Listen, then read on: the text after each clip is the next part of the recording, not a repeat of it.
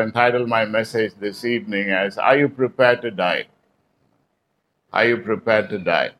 Now, you may say this is the beginning of the year and you're talking about dying. We want to live. 2023 has just come about. We are looking forward for it.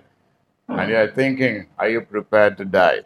We must remember that if you're not prepared to die, you are not prepared to live. If you are not prepared to die, you are not prepared to live. And this evening, I would like to give you a little brief overview, if you were to say, through the book of Ecclesiastes. A couple of verses were read to us this evening, and oftentimes we don't read the book of Ecclesiastes. I wonder if you have read it and studied it, Because as soon as you open the first chapter, the second verse tells us meaningless, meaningless, everything is meaningless. And immediately say, if everything is meaningless, what's the point of reading this book at all? Okay, and we close the book. Or we look at all the contents in that book and say, hey, this was Solomon. He messed up his life and he's trying to teach us something, no point listening. But if you notice, Solomon, the wisest man, gives us some perspectives on life looking at the end. Looking at the end, he says, learn to live your life keeping that in mind. There's a book that's entitled Living Life Backwards. It's a study on the book of Ecclesiastes. It's a good book. If you find it, read it. Living life backwards. The only certain thing in life is death. The only certain thing in life. I often quote this statement by George Bernard Shaw, which said, the statistics on death are staggering. 1 out of every 1 person dies. That's the only certain thing in life. But oftentimes we don't even think about it or prepare for it. And when it suddenly comes into our lives, we get scared, we get worried, and we are saying, how come it happened so soon? But that's the only certain thing in life. And if you and I prepare ourselves for that, and then in the light of that end, so live our lives today, life will have a lot of meaning. And because people are not willing to face death, they are not prepared for death, they don't even talk about death. I'm sure you would not have had discussions if you were to say. They say, as soon as something happens about death, they say, no, don't talk about it. Don't talk about it.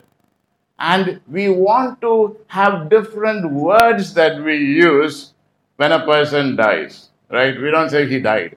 He will say he passed away, or he'd say went to a better place, Different words we use. In fact, there's a whole website that is there on words that you can use instead of death. Interesting, isn't it? Why? Because people don't want to face death. And as a result, they somehow want to put it out of their minds, even though they know that's the only certain thing in life. They try and fill up their lives with different things that the world has to offer. Live life to the fullest. Enjoy life. Eat, drink, and be merry. For tomorrow you die. They know death is going to come, but instead of facing up to that and so living their lives today, they think they can have the best of both worlds by enjoying life, and somehow they will enjoy life after that. No, it does not work out that way. Solomon here uses what we call as a literary pessimism, where he starts off with a negative and he says, meaningless, meaningless, everything is meaningless. And then he goes through that whole book, giving us different things which are meaningless. You go to work in the morning, you come back at the end, you get your salary, you get your money. At the end of it all, you die. What happens to that money? You pass it on to your children, they use it, they misuse it. What's the point? You have gathered, accumulated goods, you have gathered different possessions, you have reached the top of the ladder. At the end of it, you die. What's the point? So he starts off with the meaningless, goes on into the middle of the book on giving different illustrations about what happens in life, and then he speaks about death. You remember those passages that was read to us this evening? It is better to go to a funeral than to go to a party. When you read that, it may say, hey, what is he talking about? But what is he trying to get across to us? He just think about it. Think about it. What is really important in life? And then finally, at the end of the book, chapter 12, what does he say? Remember your Creator in the days of your youth.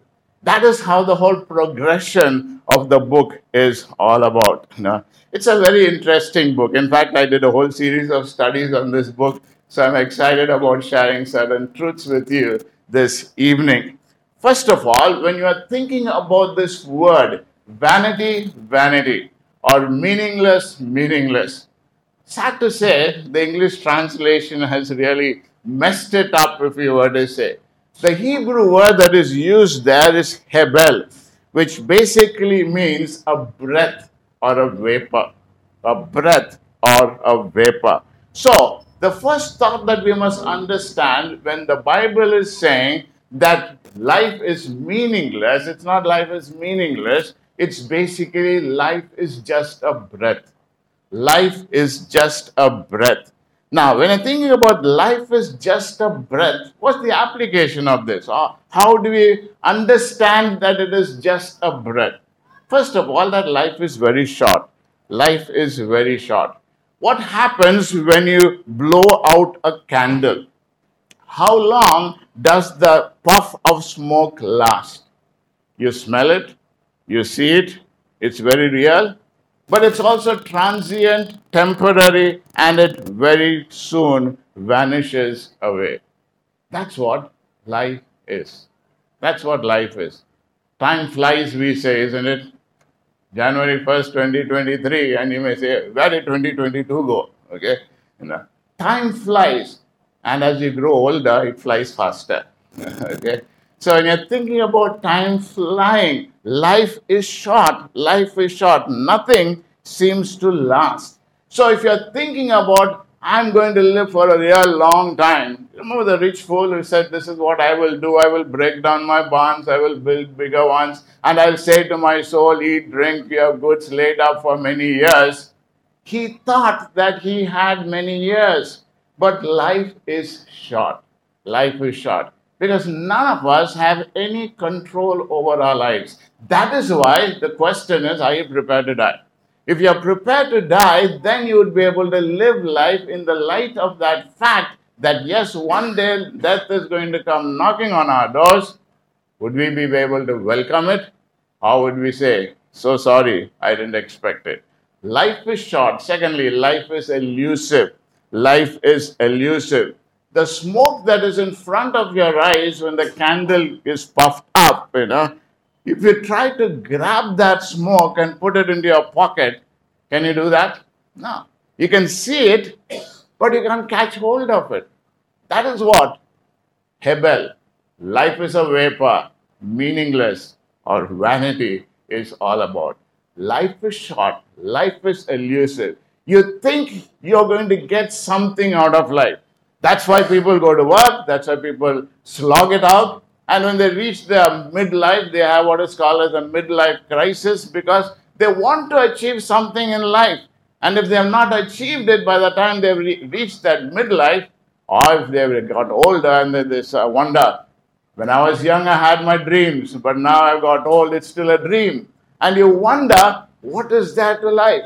Life is elusive. You thought you would get something out of life, but as the years go by, it is all very, very like a puff of smoke. It is like when you are building castles. When you go to the seashore, you may like to build a nice big castle. And you say, hey, this is the castle that I have built. What happens when the tide comes? Can you say, hey, stop the tide, I built this castle? No.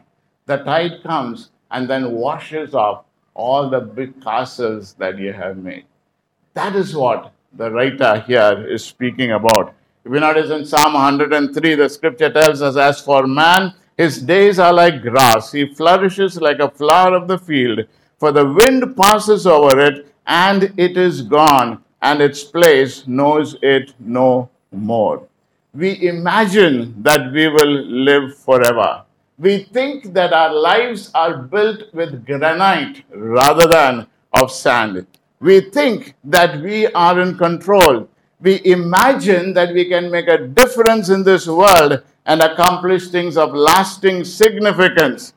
But at the end of it all, life is very, very elusive. So if life is short and life is elusive, how then should we live? How then should we live? And this book, the book of Ecclesiastes, gives us some very clear insights. Number one, let me ask you a question this evening. Where does your heart find satisfaction? Where does your heart find satisfaction? And are you personally discontent with something in life? Where does your heart find satisfaction and where is your discontentment? It is like, if your contentment was and satisfaction was, if I have so much money, you have that so much money now. Are you satisfied? Are you still discontented? What are you trying to fill up the emptiness in your life with? And an honest assessment of our discontentment of life leads us to understand that there's more to life than what this life offers. This is why view life from the viewpoint of your death. If you have never thought about death and you think this life is everything, then you would somewhere along the line would still be elusive, trying to capture something, and you're still living discontented lives. So here the scripture is telling us as Christians, we have a hope, isn't it? We have a hope. And the hope that comes in because life does not end here on earth, because there is a future that God has prepared for us. Isaiah chapter 53 and verse 10 tells us, "Yet it was the will of the Lord to crush him. He has put him to grief. When his soul makes an offering for guilt, he shall see his offspring. He shall prolong his days. The will of the Lord shall prosper in his hand." If you notice, the scripture tells us about speaking of the Lord will crush him. He will put him to grief. And because of the offering that God has made for us on the cross, we become his offsprings, that we have life forevermore. Ecclesiastes chapter 3 and verse 10 speaks about what is that for the toil that we make under the sun. The same word toil is used for the word anguish that the scripture speaks about Jesus.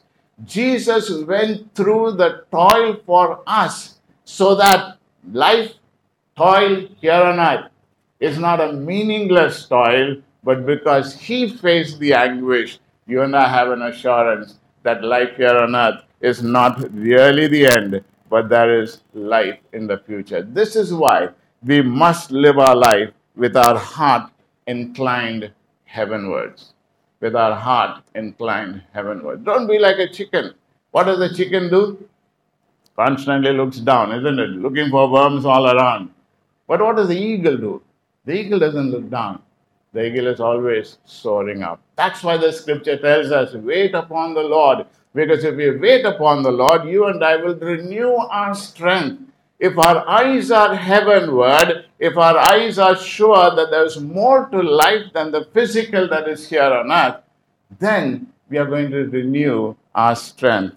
This is why in 1 Corinthians 15:58 it says, "Therefore, my beloved brothers, be steadfast, immovable, always abounding in the work of the Lord, knowing that your labor is not vain in the Lord."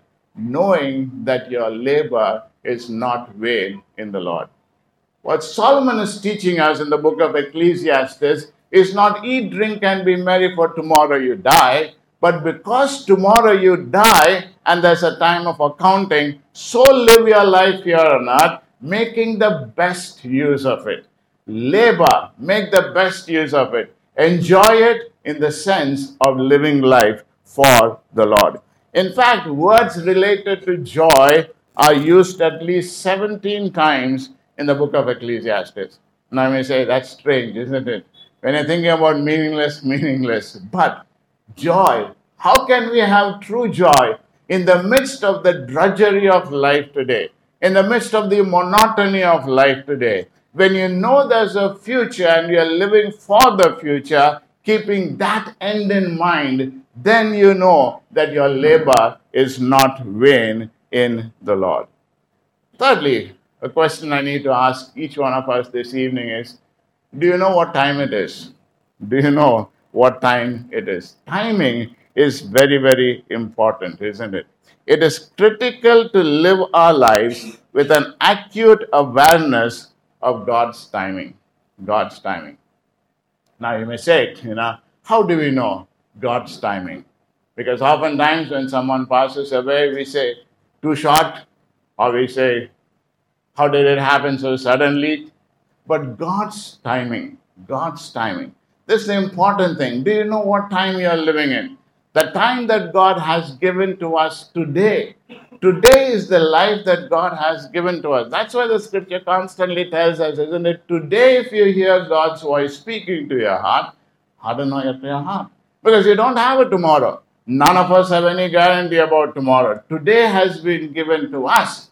So, the book of Ecclesiastes tells us, hey, make use of the day that God has given to us. Ecclesiastes chapter 3, a chapter that speaks about the time. There is a time for everything. There's a time for everything. And the scripture tells us that He has made everything beautiful in His time. He has made everything beautiful in His time. When you think of that verse, what does that mean? First of all, that our times are in His hands and they are established by God. They are established by God. We are not in charge of time. He is in charge of time.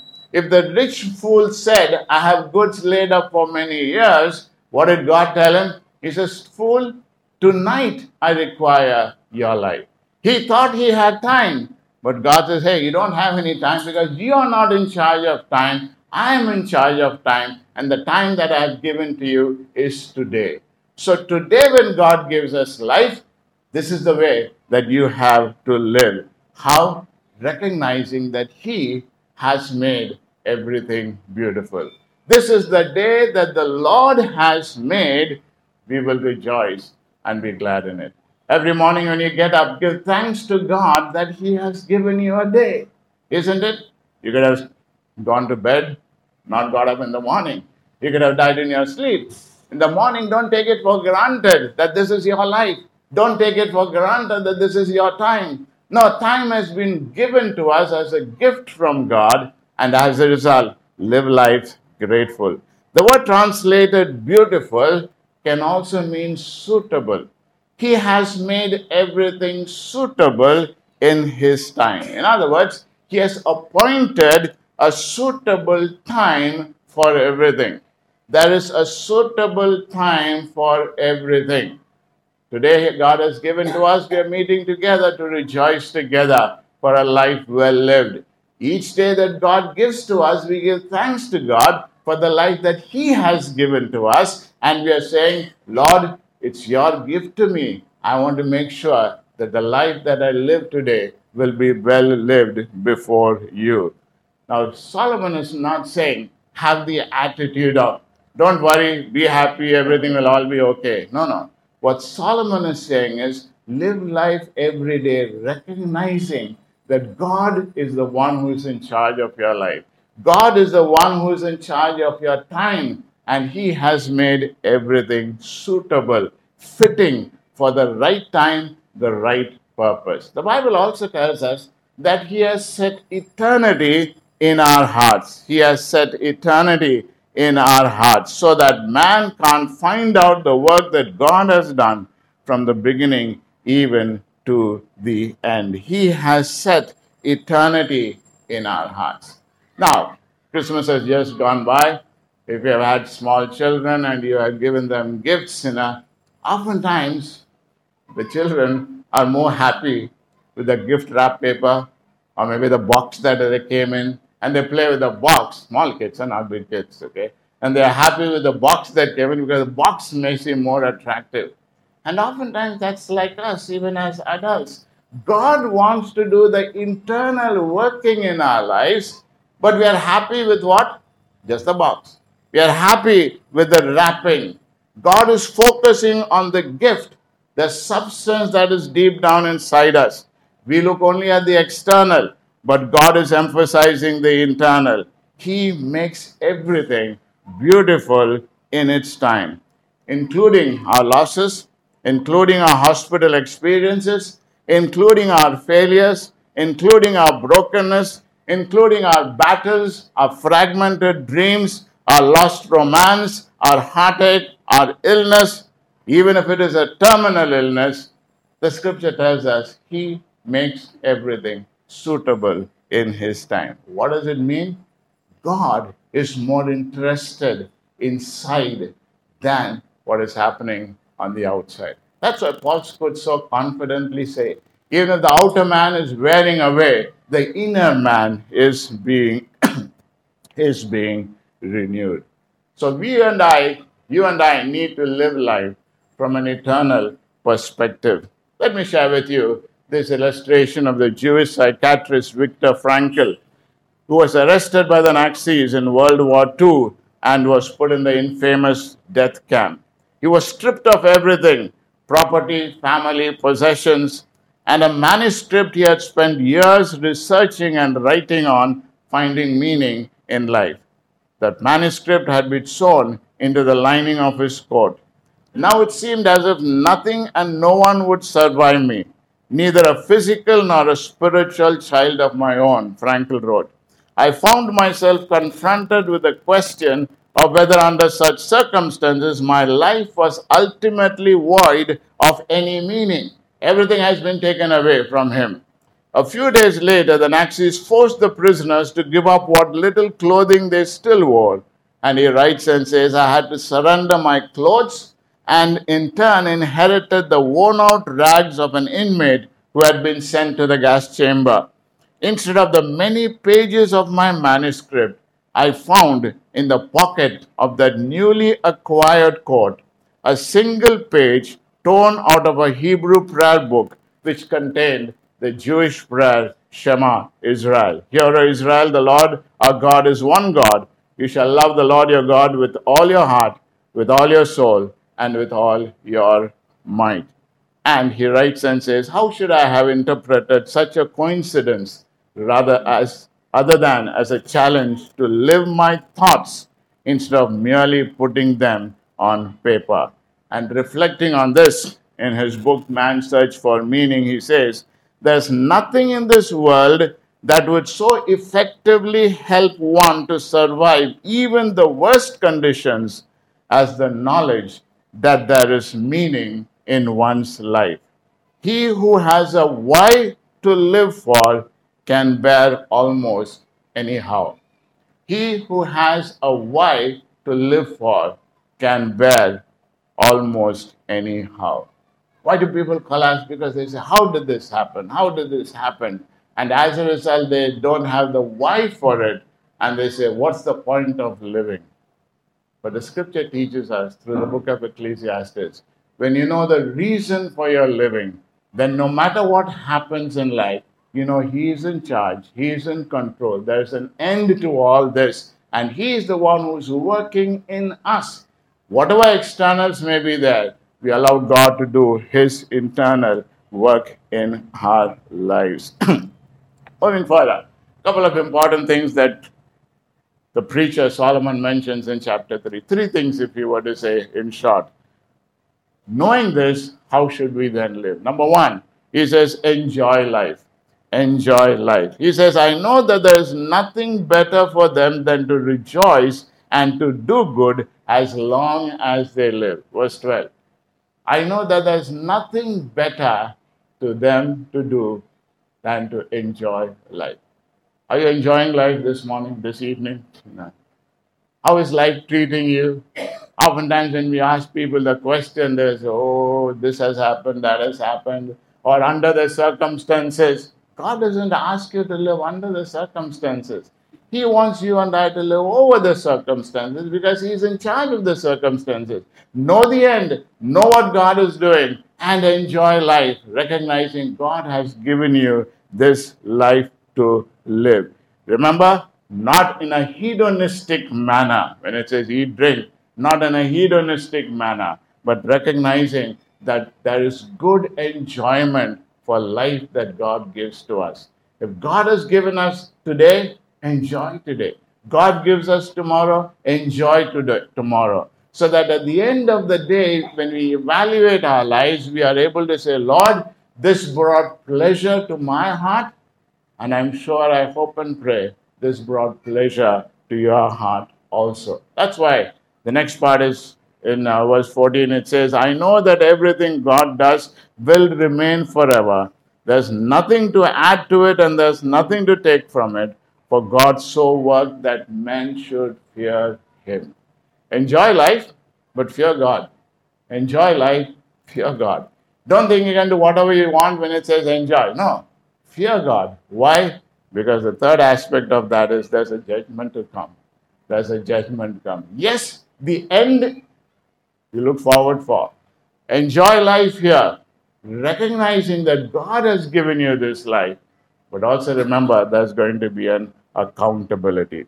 Then in chapter 7, he gives us an invitation of death. Invitation of death. These verses tell us that life is limited by death. Your life won't go on forever.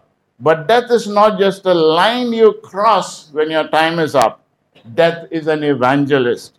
He looks us in the eye and asks us to look him right back with a steady gaze and allow him to do his work in us. Death is a preacher. Death is a preacher. Do you really believe that? Do you really believe that? When you go to a funeral, when you go to a graveside, death is a preacher.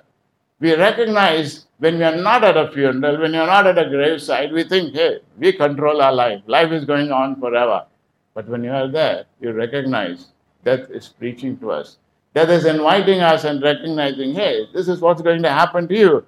Are you going to be prepared for it? Are you going to be prepared for it? So Solomon has walked through his entire life. He was a rich guy.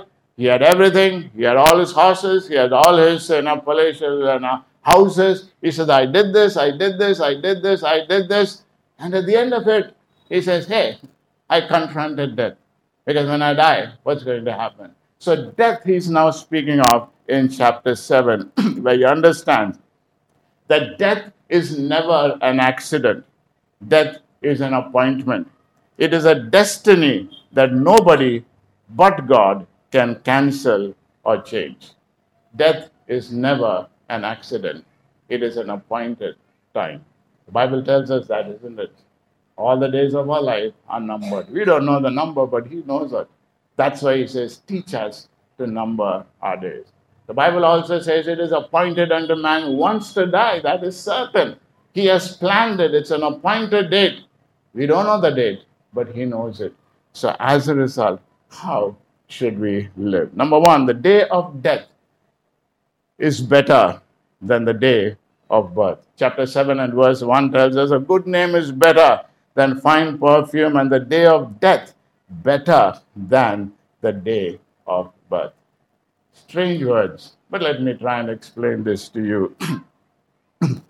As soon as a baby is born, I'm sure there's a lot of excitement, isn't it? Now, there's a lot of excitement. You can say that maternity wards are some of the most happiest places on earth. There's a joy that a little tiny baby brings. Why? Because when you look at a baby, you look at the hope for the future. You look at the potential that is there in that little baby for all that the kid is going to accomplish, if you were to say, right throughout their lives. And you look forward to that. You look forward to the first steps. You look forward to the first words. And you look forward to all that's going to happen step by step. The potential that is there in that tiny little baby. So birth is all about potential. But death is about fulfillment. Death is about fulfillment. Death is the fulfillment of life. And fulfillment is always better than potential, isn't it? Fulfillment is always better than potential. That is why he says it's better to go to a house of mourning than to a house of feasting. For this is the end of all mankind, and the living will lay it to heart. Two options. A fool can go to a place of mourning and says, hey, what's the point of living? At the end of it all, we are going to die. Hey, let me just waste my life. Let me just enjoy my life. And there are a lot of people who will drown their sorrows in drink or something else, just to quieten off the reality of death. But on the other hand, preacher, Solomon, wisest man, what is he really saying is, it is better to go to the house of mourning. Why? Because when you look at the reality of death and you re-examine your life in the light of that, you let go of the superficiality of living and recognize that there's more to living than life here on earth. So, would you let death teach you the limitations of your life? Will you let it reshape your goals, your attitudes, the things you long for and work for and prayed for and hope for? Because if death is not going to sort of grip you and live by that, you think you're on the right track, but at the end of it all, you may find that you have missed it. Let me share with you another illustration. One night in the autumn of 1991, a person by the name of Gerald Sitzer was driving with his wife, his 4 children, and his mother when their car was struck by a drunk driver. And in a moment, he lost his wife, his mother, and his 4-year-old daughter. And in the aftermath, Sitzer wrote a beautiful and profoundly moving book on loss and sorrow called A Grace Disguised. His reflections portray an unspeakable agony from the inside while powerfully describing how he and his surviving children slowly began to piece their lives together back again. 8 years after this book, A Grace Disguised, was first published, Sitzer had the opportunity to comment of how far he and his children have come in the time since the accident. And in the preface to the second edition of his book, he reveals that his rawness and utter bewilderment when the accident has happened has given way to contentment and great, deep gratitude. And then he says, as strange as it may sound, I wish that every man could experience what I have, though without the acute suffering. People who survive catastrophic loss often say that they are survived by coming to see in time that somehow this loss had to happen so that things began to enlarge in their lives. The more important things in life suddenly fell into place, as it were. It is as if God somehow stretches a person to the breaking point and then discovers that because they have been stretched, there's now room in their hearts and a mind for God, for life, and for others that was not there before. And Gerald Sitzer even writes of the sickness of the soul that can only be healed through suffering. That can only be healed through suffering. This evening, ask yourself, what's your vantage point when you look at your life? What's your vantage point? From where are you looking at? Are you looking at from what the world has to offer and saying, hey, this is what I'm looking for? Or are you looking at the end, looking at how it is all going to end, that there's going to be a time when you're going to meet up with the Maker? There's a time that is appointed to die. Are you prepared to die? And to live a life here on earth, not with that reality and preparedness, is what you can call actually to be living dead while you're still living. And that's a sad state, isn't it? To be undead, if you were to say. You're here on earth, you think you're living, but you're still dead. If that's your life this evening, remember, life is a gift that God has given to you and me. It is not something that we can profit by. It's not something that we are looking for. This is my gain. I've achieved this. No. Life is God's gift to us. And if life is God's gift to us, you and I need to make sure that we make the maximum use of the time that God has allotted to us. None of us knows how long we have.